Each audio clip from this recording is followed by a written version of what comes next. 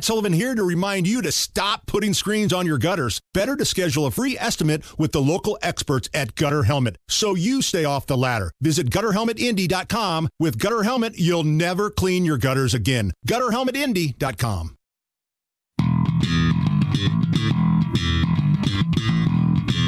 The Hammer and Nigel Show. Happy New Year, everybody. I'm Nigel. Jerry Lopez filling in for Hammer. Jerry, our next guest. You follow this guy on Twitter. It's a must follow. At RNC Research. Great follow. The headline is a screenshot from Politico that says, the White House's least favorite Twitter account.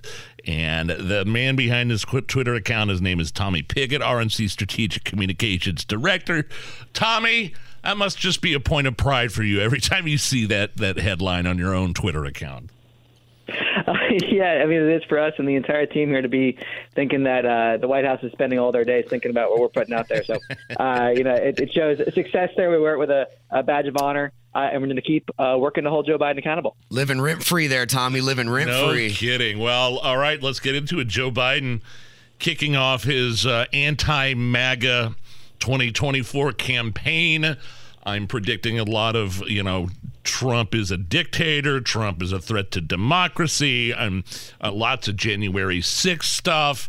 What do you see this campaign from Joe Biden looking like? Well, I think, first of all, he's going to try to stay in the basement as much as possible. He showed that already here at the start of this year, spending the majority of this year on vacation, spending something like 15 days without a single public event, and then deciding to go out and launch a speech really full of an angry and divisive speech that's looking completely backwards. I mean, he goes out there and he says Republicans want to look backwards. He says Republicans are trying to undermine democracy. That's complete projection. You have Democrat activists who are trying to prevent Donald Trump from even appearing on the ballot. I mean, that is as anti-democratic as it gets. Yes. So it's complete projection from Joe Biden. And I think he's going to be desperately trying to distract from his failures at home and abroad, which are just growing by the day. I mean, one of those failures obviously is the border. I don't see how this administration can continue to act like this isn't an issue, regardless of what side of the aisle you're on. I'd agree with you. I'm always astonished, though, about their lack of self-reflection and their ability to completely deny the truth. It's like every single day they reach new lows in terms of completely denying reality. This has been a crisis that's been going on for years and years and years at unprecedented levels, and now we're even worse than the level set last year. I mean, every single year sets a new record. You have the first year came into office a record, second year a record, third year a record. It just gets worse and worse and worse. And now they're getting caught in their own lies. You had Karine Jean-Pierre in May saying that the Biden administration was not engaged in mass releases of illegal immigrants into this country. Then you have Mayorkas yesterday who says that actually 70% of those that are apprehended by Customs and Border Protection are released into the country, which is a mass release of illegal immigrants into this country.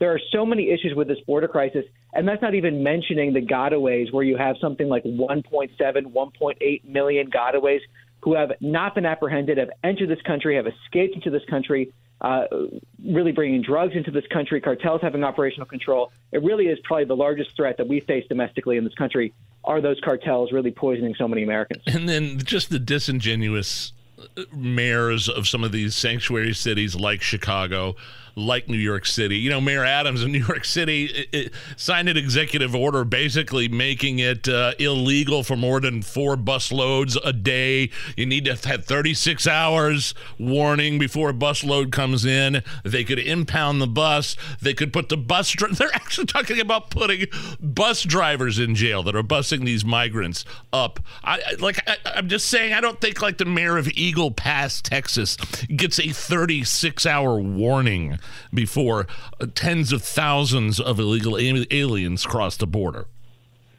Yeah, it's absurd. I mean, you had the mayor of New York City complaining about 100,000 migrants over the course of several months, where you have 10,000 illegal immigrants crossing the border every single day. You have New York City, a population of 8 million, versus some of these border towns, which are populations of 10, 20, 30,000.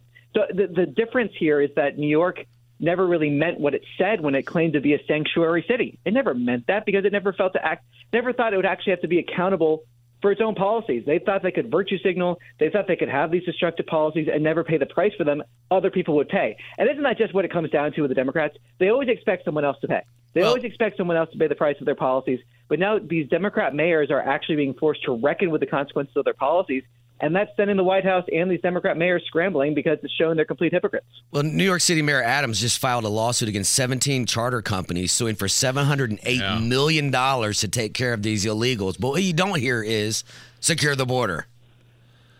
Yeah, I mean, the best way to solve this crisis would be to secure the border. You also have Joe Biden, who's suing the state of Texas and has been obstructing the state of Texas in every single way possible as Texas has tried to step up to secure the border. If Democrats spent less time trying to obstruct measures to secure the border and actually spent that time securing the border, we wouldn't have this problem in the first place. House Republicans passed the strongest piece of border security legislation 240 days ago. Joe Biden could stop this crisis tomorrow, and we wouldn't be having these issues in New York, in Chicago, in California. But instead of doing that, they want to attack Republicans who are stepping up to actually secure the border. And that's why when you look at the polls, Republicans are trusted so much more on this issue than the Democrats, because the Democrats have no policy except for hypocrisy and obstruction to solutions. I mean, the hypocrisy is overflowing. It's dripping. I mean, take the fact that Biden is pointing the finger at Trump-supporting MAGA Republicans and his supporters as the enemy of the people when leftists and progressives destroyed burned cities down, marched in support of terrorism, bailed rioters out, invaded government buildings, burned down police precincts. But yet Joe Biden is up there right now talking about January 6th as if it was the end of the world. And I think going back to this issue on the border in terms of really the largest threats that we face in this country, we have 100,000 people being poisoned in terms of overdoses every single year in this country. I mean, that's what he should be focused on. That's what politicians should be focused on trying to stop. But instead, he is handing operational control of our border to the cartels.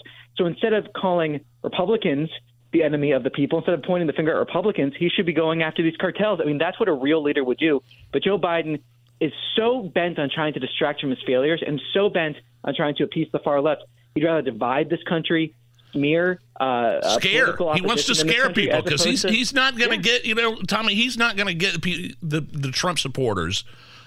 He's focusing on people through fear and don't want to vote for Donald Trump, but holding their noses for something better, maybe waiting somebody better than Joe Biden to go along. It's fear. It's stoking hatred and division throughout this country. That is his campaign. And Biden can't win when it comes to policy. No.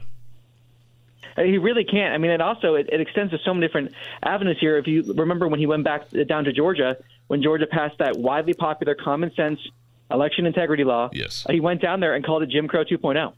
He went down there and said that. And then what do you see the next midterm election? You see record turnout, including amongst minority Americans. So that was a complete smear. And it's because they can't win on policy. And they can't win on policy when it comes to the issue of democracy either, because voters want things like voter ID. They want measures in place so non-citizens can't vote in elections, which just seems absurd to say. But Democrats are trying right now across the country to get non-citizens to vote. The RNC is involved in litigation to stop them. So, I mean, there's so many elements here where the Democrats, to your guys' point, cannot win on policy. So he's trying to smear, trying to point the finger. But I think Americans see the hypocrisy for what it is. They see that it's really the Democrats that are stoking this hate and division. And they want policies and they want an agenda that's going to secure the border, empower families, and unleash this American economy. Find him at RNC Research, the RNC Strategic Comms Director. Tommy Pigott, have a great weekend. We'll talk to you soon. Sounds good. Have a good one. It's the Hammer and Nigel Show.